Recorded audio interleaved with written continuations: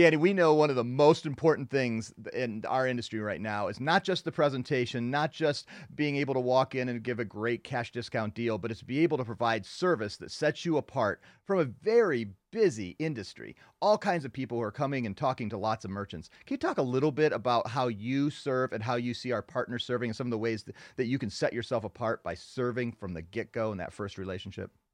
Absolutely. It's one of the Uh, most important things we can do. it's all yours, sir.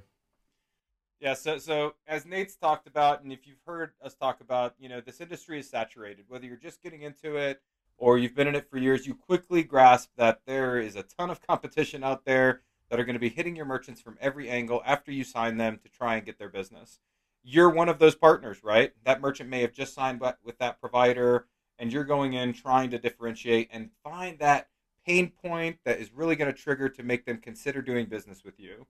And what does that look like? Is it cash discount? Is it service? Is it solutions? Right? We're trying to really give these merchants a really unique approach to what they might not have heard from a competitor in the past. And we're trying to kind of hit that. What can you do from day one to differentiate from all the others? Right? Are you going to go in with the concept of eliminating processing fees? Chances are the merchant hasn't heard about that one yet. Are you going to possibly get them into a new point of sale system at little to no cost up front? The merchant probably hasn't heard of that yet, and maybe they haven't got into a new system because the fear of the cost and what that means to them. How were they set up before? Have they ever even spoken to their rep? Have they just been another number and they're dealing with somebody over the phone?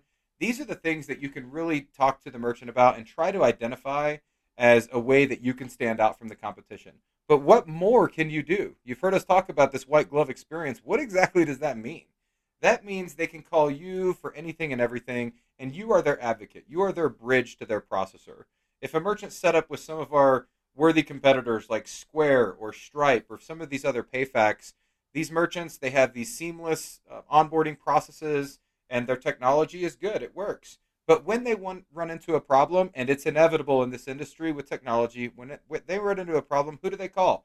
They call a robot, they call somebody online, and they're really not able to get the service and support that you can provide. And that's why business owners really kind of move towards programs like ours and towards offerings that you're presenting to them because you can provide that extra layer that they've never had in the past.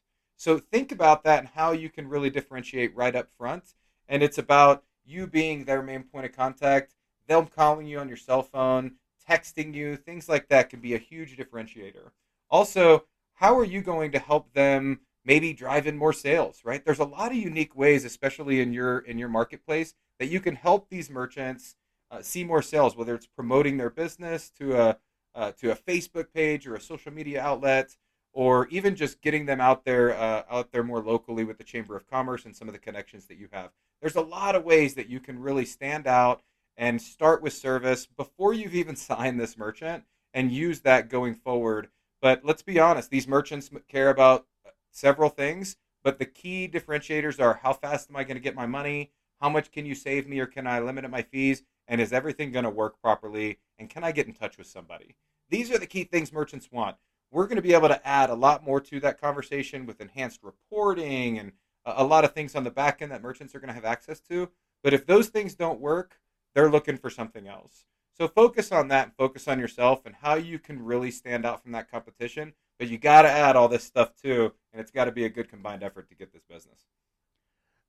Danny, I mean, what do you think the line is between reputation and service? And are those things too strongly, are they correlated? And how important is reputation to gaining new and more business?